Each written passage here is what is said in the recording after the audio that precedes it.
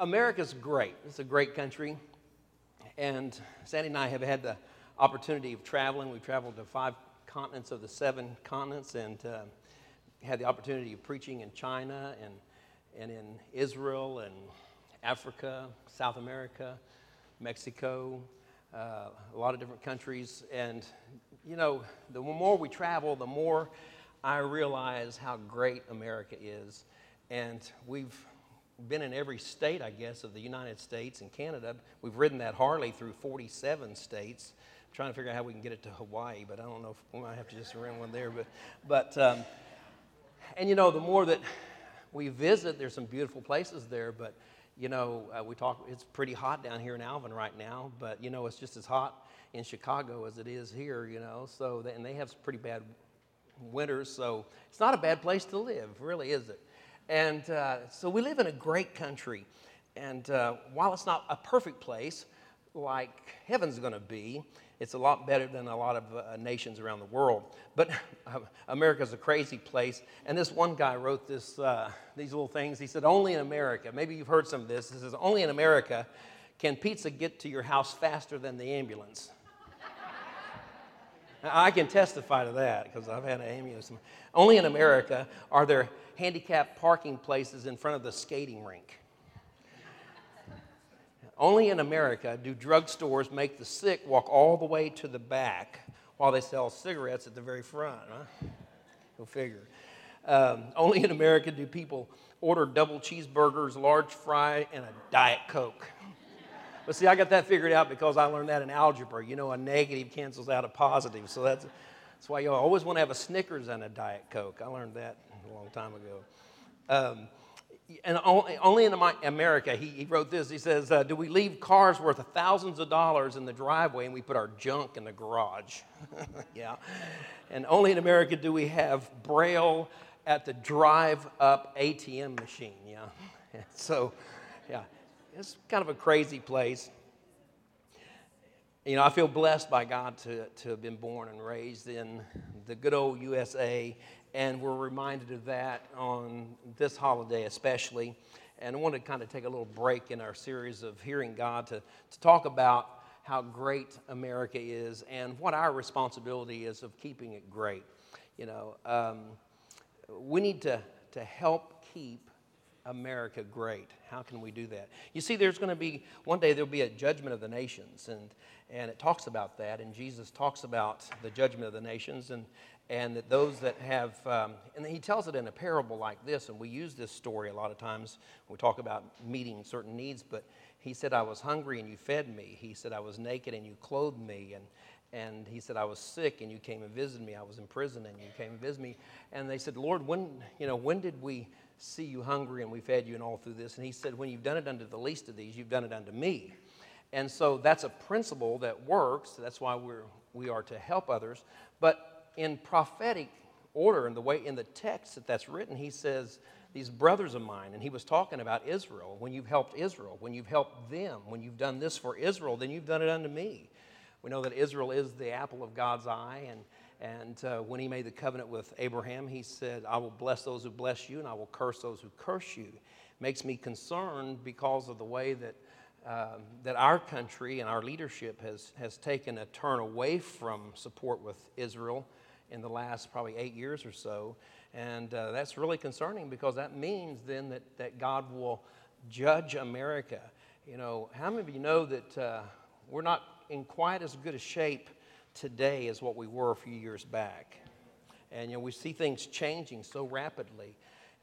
Never would I have thought that America could run the risk of losing that world status for currency. You know, the dollar bill is recognized as the standard because it's based on oil.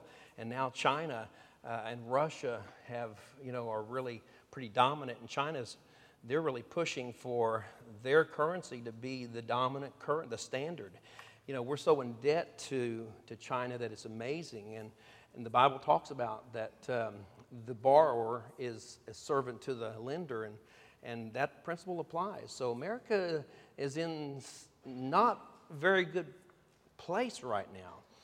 I've told you that I really feel like prophetically in the way that things are lining up in the way that the seasons are as far as God's calendar, that September the 13th, I think, is going to be a very critical day. I think that the stock market's going to hit a low, an all-time low that probably we haven't seen before between the 13th of September and the 28th of September. You say, well, that's a pretty bold statement.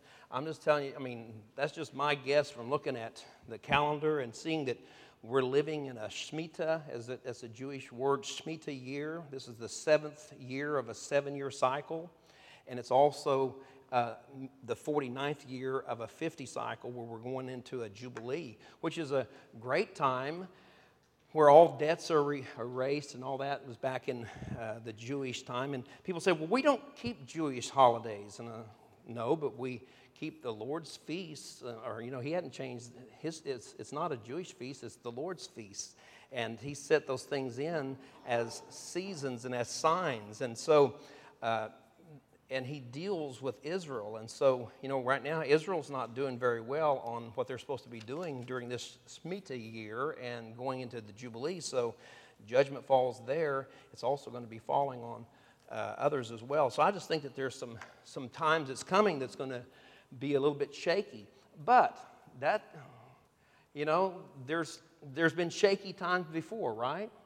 And so the Bible says that 1,000 may fall on my right hand and 10,000, on my left, but it shall not come nigh my dwelling. So we need to make sure we're in a position with God and our relationship is such that we are sheltered in Him. Amen?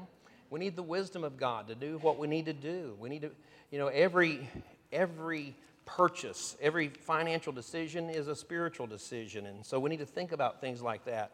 But we, I think, have a responsibility for our nation because, as I said a while ago, there will be a judgment of nations. And the way that it says in the Bible that there will be sheep nations and goat nations.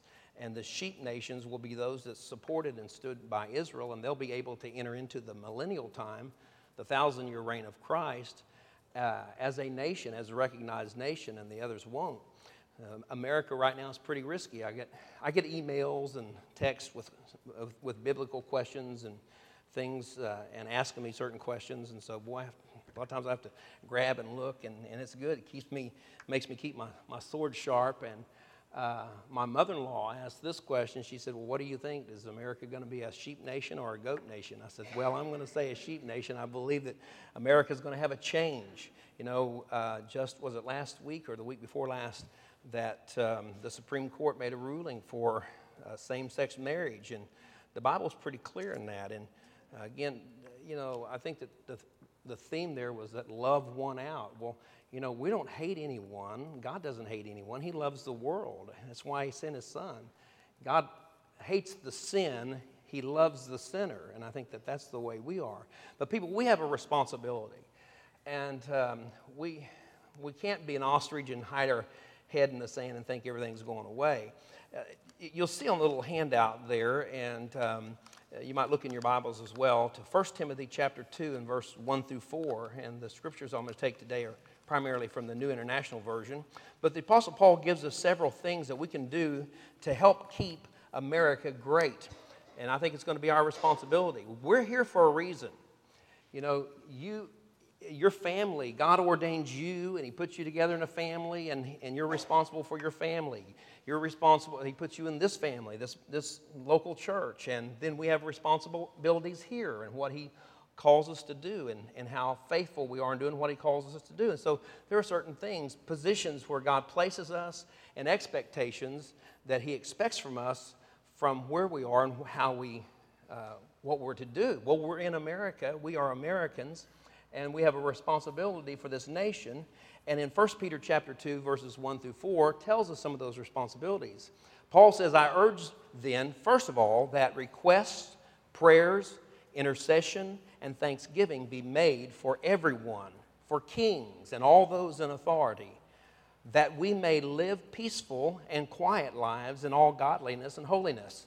This is good and pleases God our Savior, who wants all men to be saved and to come to a knowledge of truth.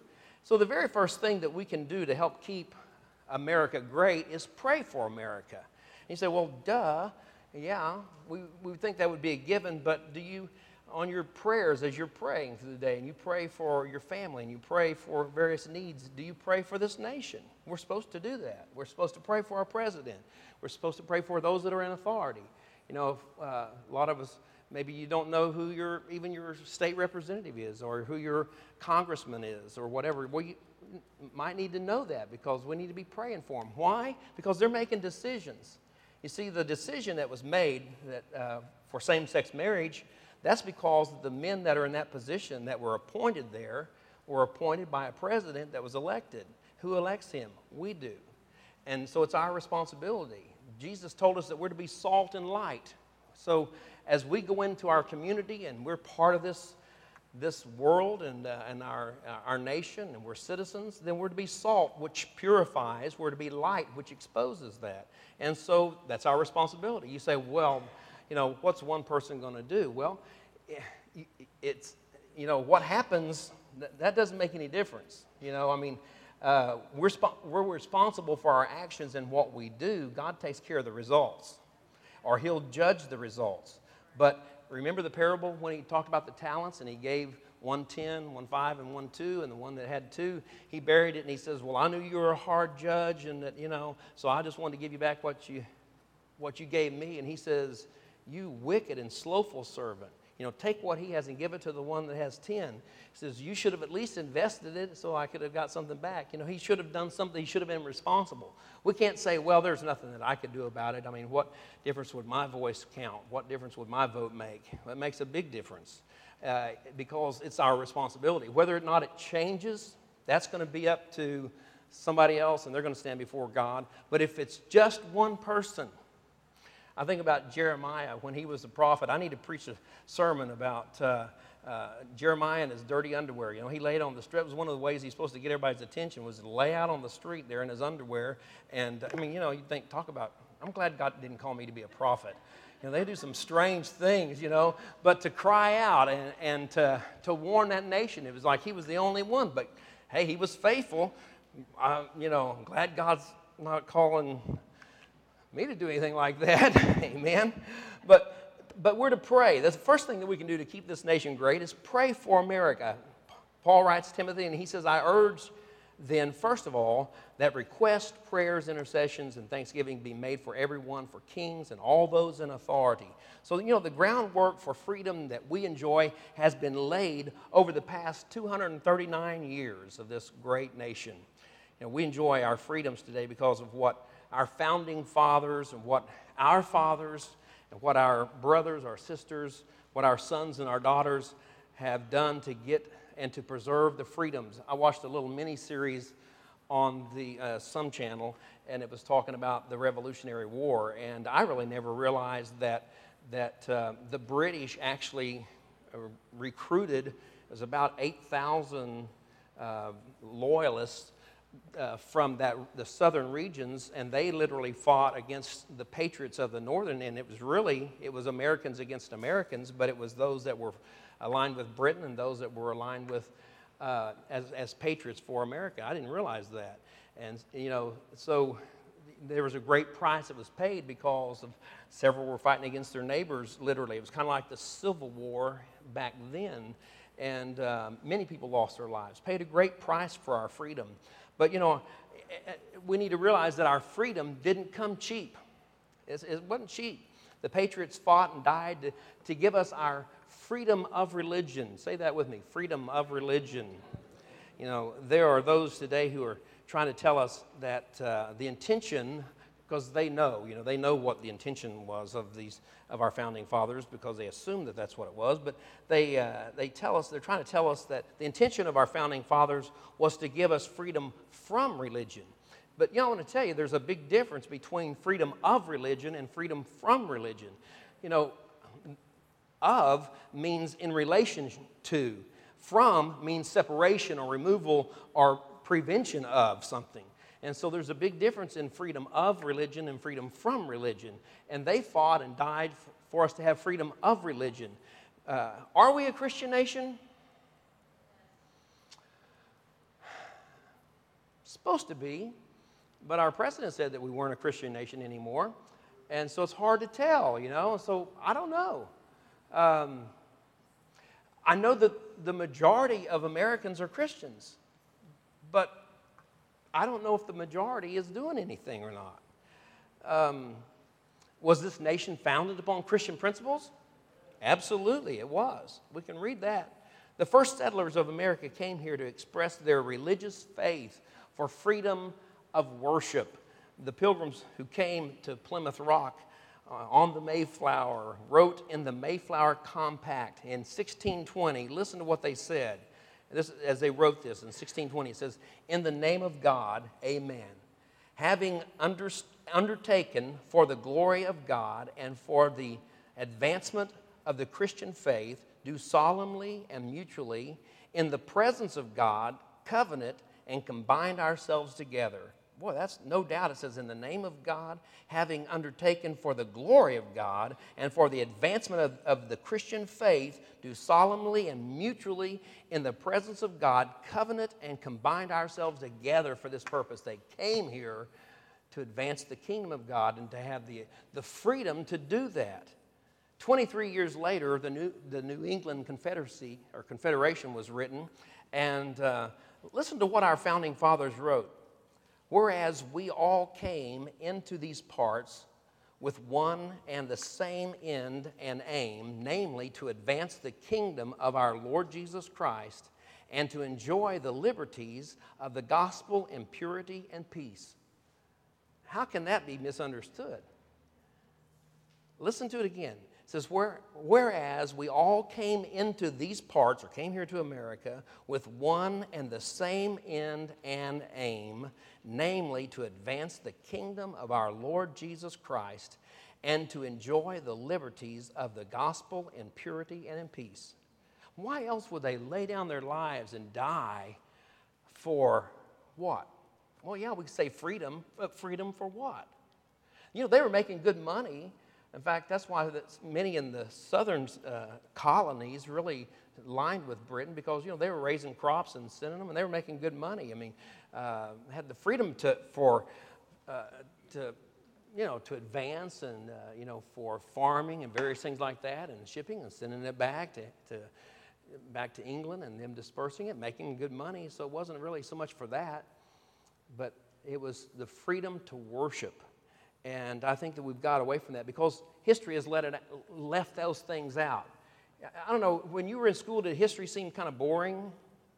Most people say history was boring. You know why? Because they leave the majority of it out because of what the real intentions were. You know, there shouldn't be any misunderstanding at all of why our founding fathers did what they did. You know, this is a much different idea than to say that it was for some other reason. It's just totally misunderstood. Now listen to what the framers of the Constitution wrote in 1776. It says, "We therefore, the representatives of the United States of America, in General Congress assemble, appealing to the Supreme Judge of the world for the rectitude of our intentions and for the support of this declaration with a firm reliance on the protection of divine providence, we mutually pledge our lives, our fortunes, and our sacred honor." And they were giving everything that they had, and it says they were appealing to the Supreme Judge of the world for these things. They were saying, we're doing this under God and for Him to advance His kingdom and to be able to worship Him in freedom. You know, with the First Continental Congress, when the First Continental Congress met, and they were debating about how the Declaration of Independence should be written, old Ben Franklin got up and he said this. He said, "Gentlemen, if it is true that not one single petal from any flower falls to the ground without escaping God's attention, will the distress of this nation go unheeded? Let us therefore determine to seek His face."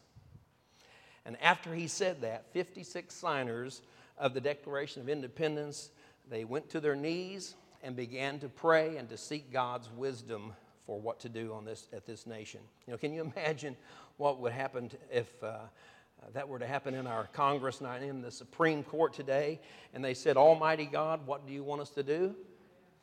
We might have some different decisions coming out of some of those places if they did that. 56 brave men signed our Declaration of Independence. And when they did that, they knew that they were putting their life on the line, literally. Do you realize the price that they paid for your freedom, your independence, and the freedom that we enjoy today? Listen to this. Here's just a small summary. 5 were captured and tortured by the British before they died. 12 had their homes ransacked and burned to the ground. Now think about this if this were you today, okay? And you've been carrying out your life, just everything going just the way it's always gone, and then all of a sudden this changes. 12 had their homes ransacked and burned to the ground. 2 lost their sons in the American Revolution. 1 had 2 sons captured in the war for our independence. 9 fought and died from wounds of the Revolutionary War. Carter Braxton, a wealthy Virginia trader, saw his ship destroyed and had to sell his home to pay his debts, and he died in poverty. Thomas McKean had to constantly move his family because of British harassment. He served in Congress without pay and died in poverty. Thomas Nelson urged General Washington to destroy his home because it had been taken over by the British and was used as a command post. And he ended up dying bankrupt. Your freedom and independence came to you at a great cost. Our founding fathers were committed to not only obtaining freedom for future generations, they were committed to Christian principles.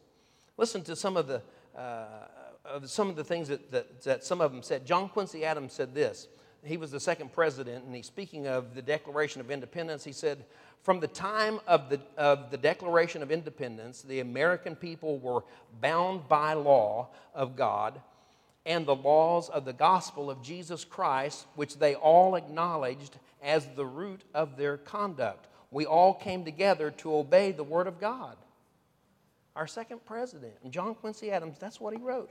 Wow. He said, from the time of the Declaration of Independence, the American people were bound by the laws of God and the laws of the gospel of Jesus Christ, which they all acknowledged as the root of their conduct. We all came together to obey the Word of God. I'd like to hear one of our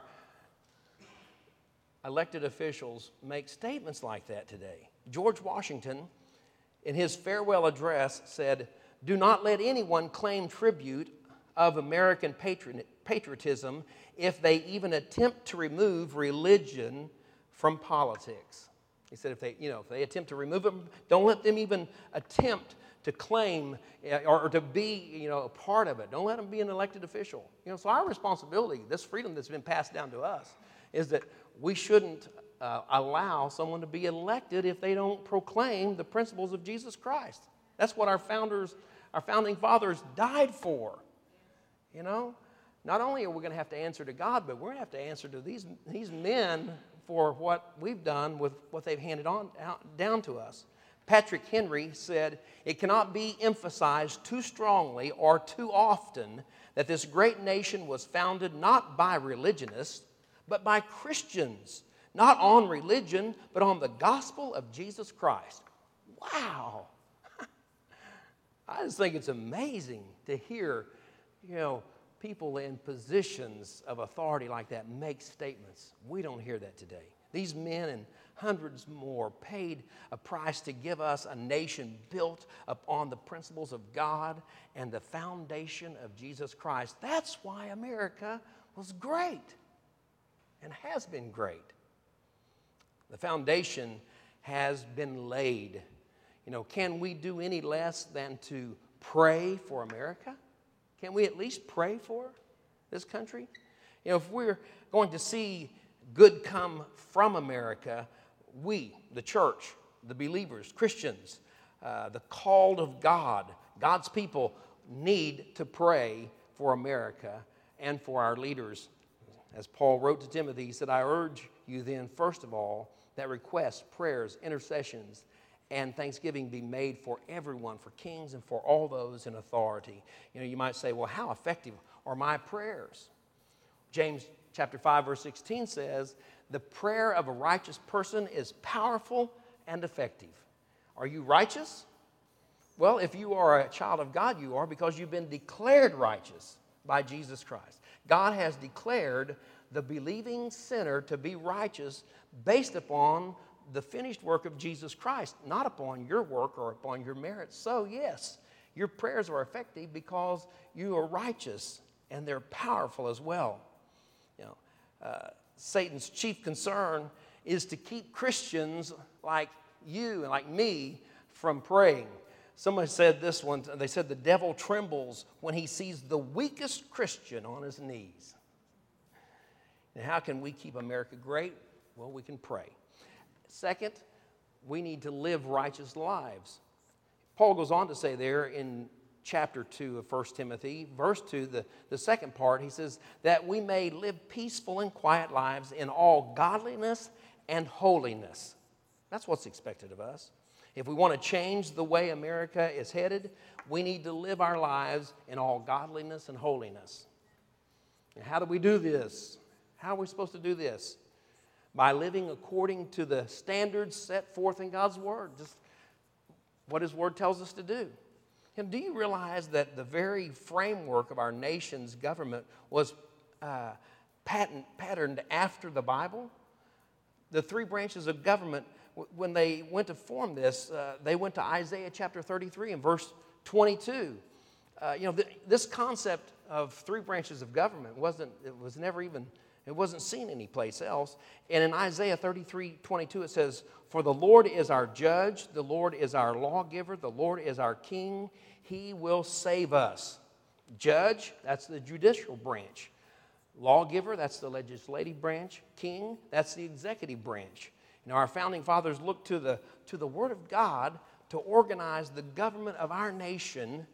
And, it's been around for 239 years now. It's been doing pretty good so far. It's our watch now, and we've got to continue to keep this nation great. They laid that foundation, and now we are to build upon it. I realize that our nation has strayed away from God's Word and the original intent of our founding fathers. Many of our leaders are trying to take not only God out of our nation, but the very mention of God. Some want to take "In God We Trust" off of our money, and some are trying to take "Under God" out of the Pledge of Allegiance to the flag. Some are trying to take the Ten Commandments out of public view. Oklahoma just passed the law. They're going to remove the Ten Commandments. I'm really disappointed in Oklahoma. I was born there, didn't live there long, but I'm really disappointed. I'm proud of Texas. They tried to do that in Texas, and Greg Abbott, who was the Attorney General at that time, he's our governor now, he fought them and didn't allow that to happen. But people, they're working on it. It's working, and it's a minority branch of people that are doing these things, and we're not aware of it. But we need to be informed, and that's why we need to pray, and then we need to live godly lives and live before others that they'll see so they get saved. Saved people's not going to do that. I remember getting so discouraged one time. I thought, "Lord, what can we do about this? This is horrible. What can we do?" He says, "Just get them saved." If they're saved, if they're Christians, then they're not going to act like that, right? Some are trying to eliminate even the mention of God in anything that's public, or especially it has to do with government.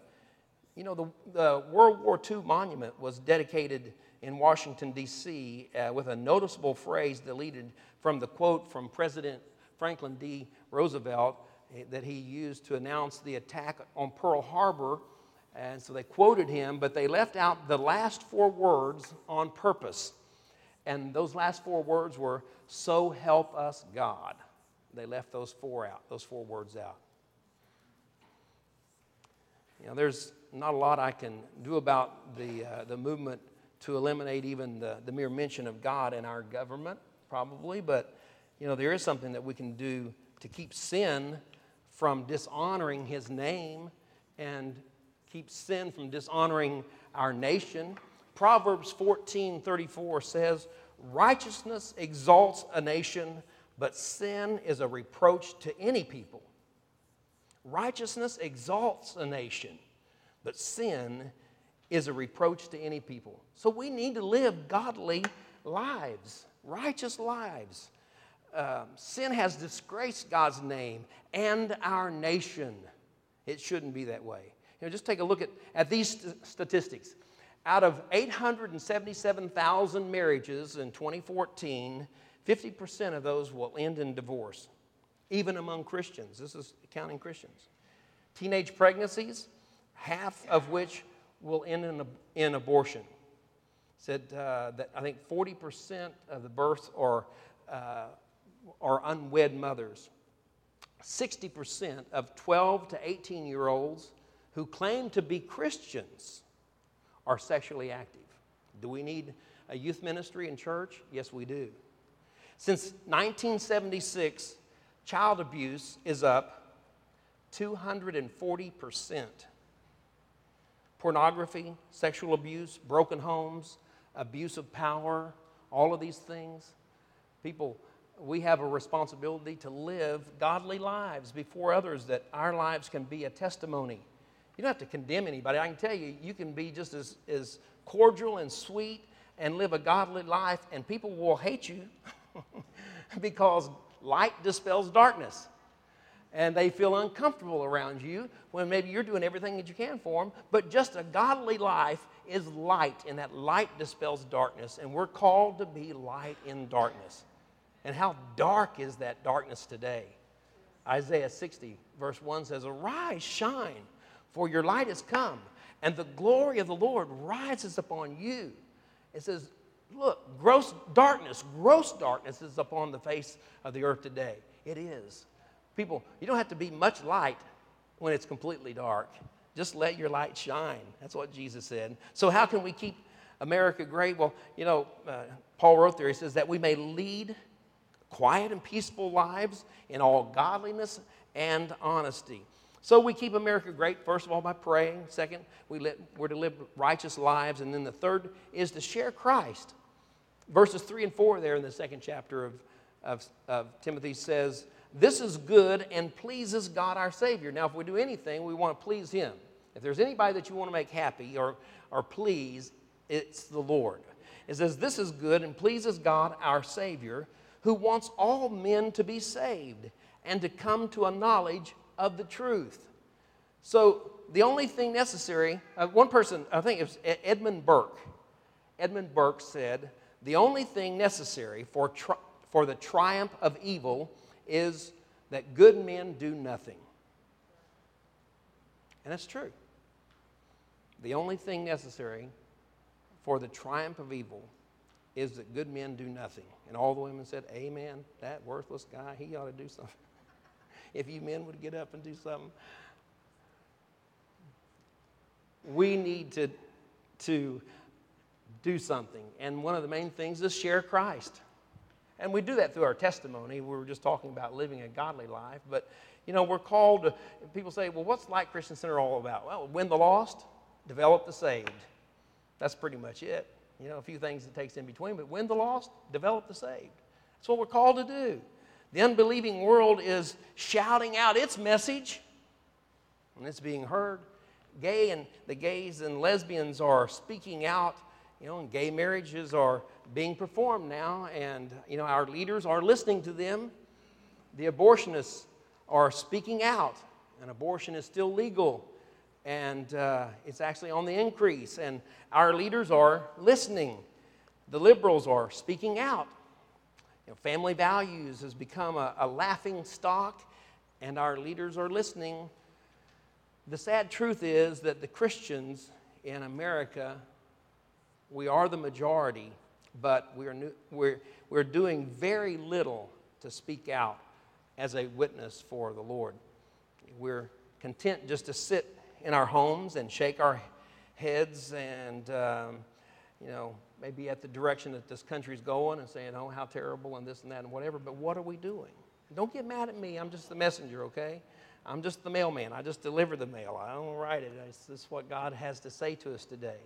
And we don't like it because it hurts, because it's our watch. And you say, well, I didn't bring all this on. No, but it's our time. And we're here for this time. And so we can at least pray. We can live a righteous life, and we can share Christ. I guarantee you that your place of work, if you'll just live a life holy unto the Lord, and I'm not talking about being holier than thou, that you can't have anything to do with anybody. No, I'm not talking about that. You don't have to carry a 16-pound Schofield Bible to work with you. I'm not talking about that. You know, you ought to be interacting. You ought to be the best worker on the job. You know, you ought to be the best friend that there is. But when people can ignore you and they might not like it, and they might, they might feel convicted probably because of your testimony. But when they have a problem, they'll come by your desk, they'll come by your cubicle, and they'll ask you to pray for them because they know where to go for prayer. You know, we're content to sit in church and say amen to the sermon, but we do very little outside the church to be a witness for the Lord. You know, God expects us to use the freedom that our founding fathers made possible to be a witness for Christ in this sinful world that we live. Listen to 2 Thessalonians chapter 2, verses 3 through 10. The Apostle Paul writes to the Thessalonians, he says, "Don't let anyone deceive you in any way, for that day will not come until the rebellion occurs and the man of lawlessness is revealed, the man doomed to destruction. He will oppose and will exalt himself over everything that is called God or is worshipped, so that he sets himself up in God's temple, proclaiming himself to be God. Don't you remember that when I was with you, I used to tell you these things? And now you know what is holding him back, so that he may be revealed at the proper time." Verse 7, "For the secret power of lawlessness is already at work, but the one who now holds it back will continue to do so till he is taken out of the way. And then the lawless one will be revealed, whom the Lord Jesus will overthrow with the breath of his mouth and destroy by the splendor of his coming. The coming of the lawless one will be in accordance with the work of Satan displayed in all kinds of counterfeit miracles, signs, and wonders, and in every sort of evil that deceives those who are perishing. They perish because they refuse to love the truth and so be saved." The Antichrist, the lawless one, the man of sin, that presence is already here. Satan he's got a bullpen. He doesn't know when Christ is coming back. He's got to have somebody ready. Down through the history, I think that we've seen those that he's had ready. And so, but it says that what holds that back? There's a hindering force, and it's believers. It's praying, Spirit-filled praying believers that are praying and holding back that force. And so as long as we're present, we're going to hold that back. But when we're gone, then it'll be released. And that man of sin, the Antichrist, will make his play. And we'll go into prophecy, and we see the tribulation time, and those things happen. But until that time, we have a responsibility to do something, and that's to pray and to live a godly life and to share Christ. Because the last part of that, it says that, and in every sort of evil that deceives those who are perishing, they perish because they refuse to love the truth and so be saved. You say, well, then why even witness to them if they're going to refuse to even be saved? Because God can't judge them if they haven't had an opportunity to refuse it. You know, you say, well, why even go vote? Because when I vote, it's like that person doesn't get in. But when we stand before God, did you vote the way that we're supposed to vote? You know, it shouldn't be results oriented. We ought to just be obedient and be faithful. But we witness and we share Christ so that a person has an opportunity.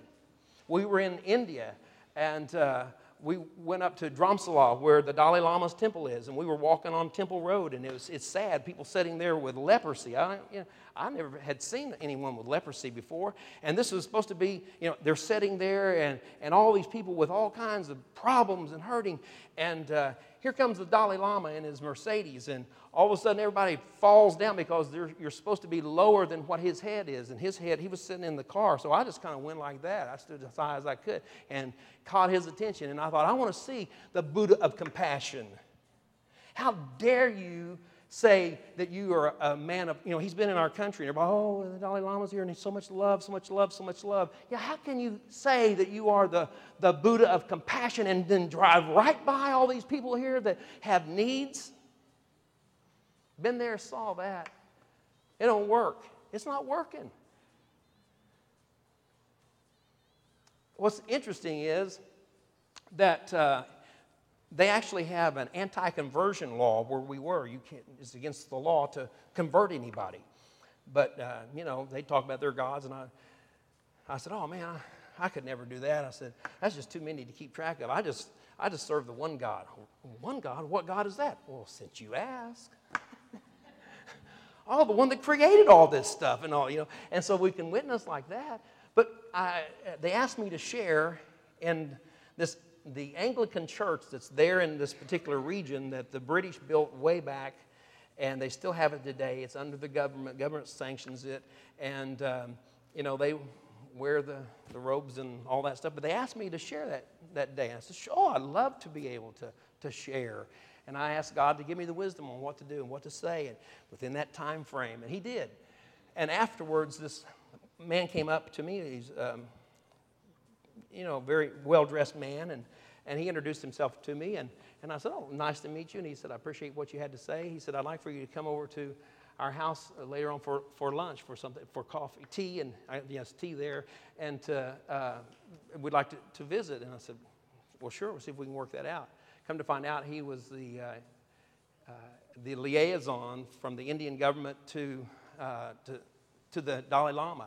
He and one other guy are with the Dalai Lama all the time, side by side. And I thought, oh, yeah. And he's a Christian, and the other guy's a Christian.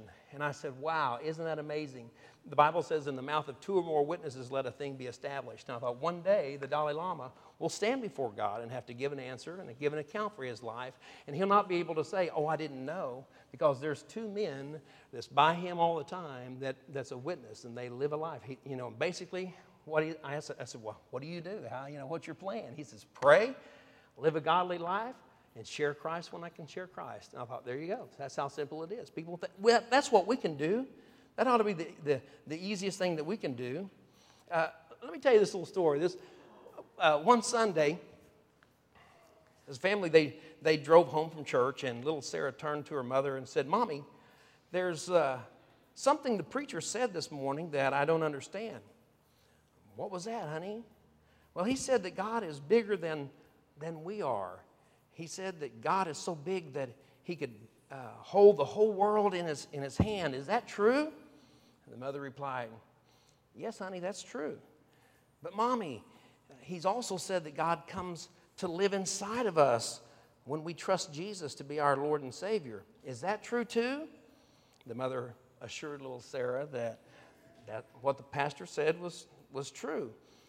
Little Sarah, with a very puzzled look on her face, she then asked, if God is bigger than us and he lives in us, wouldn't he show through?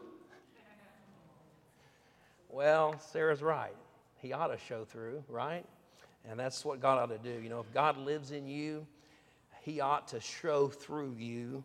And the lost and the dying world that is around us ought to see him in us.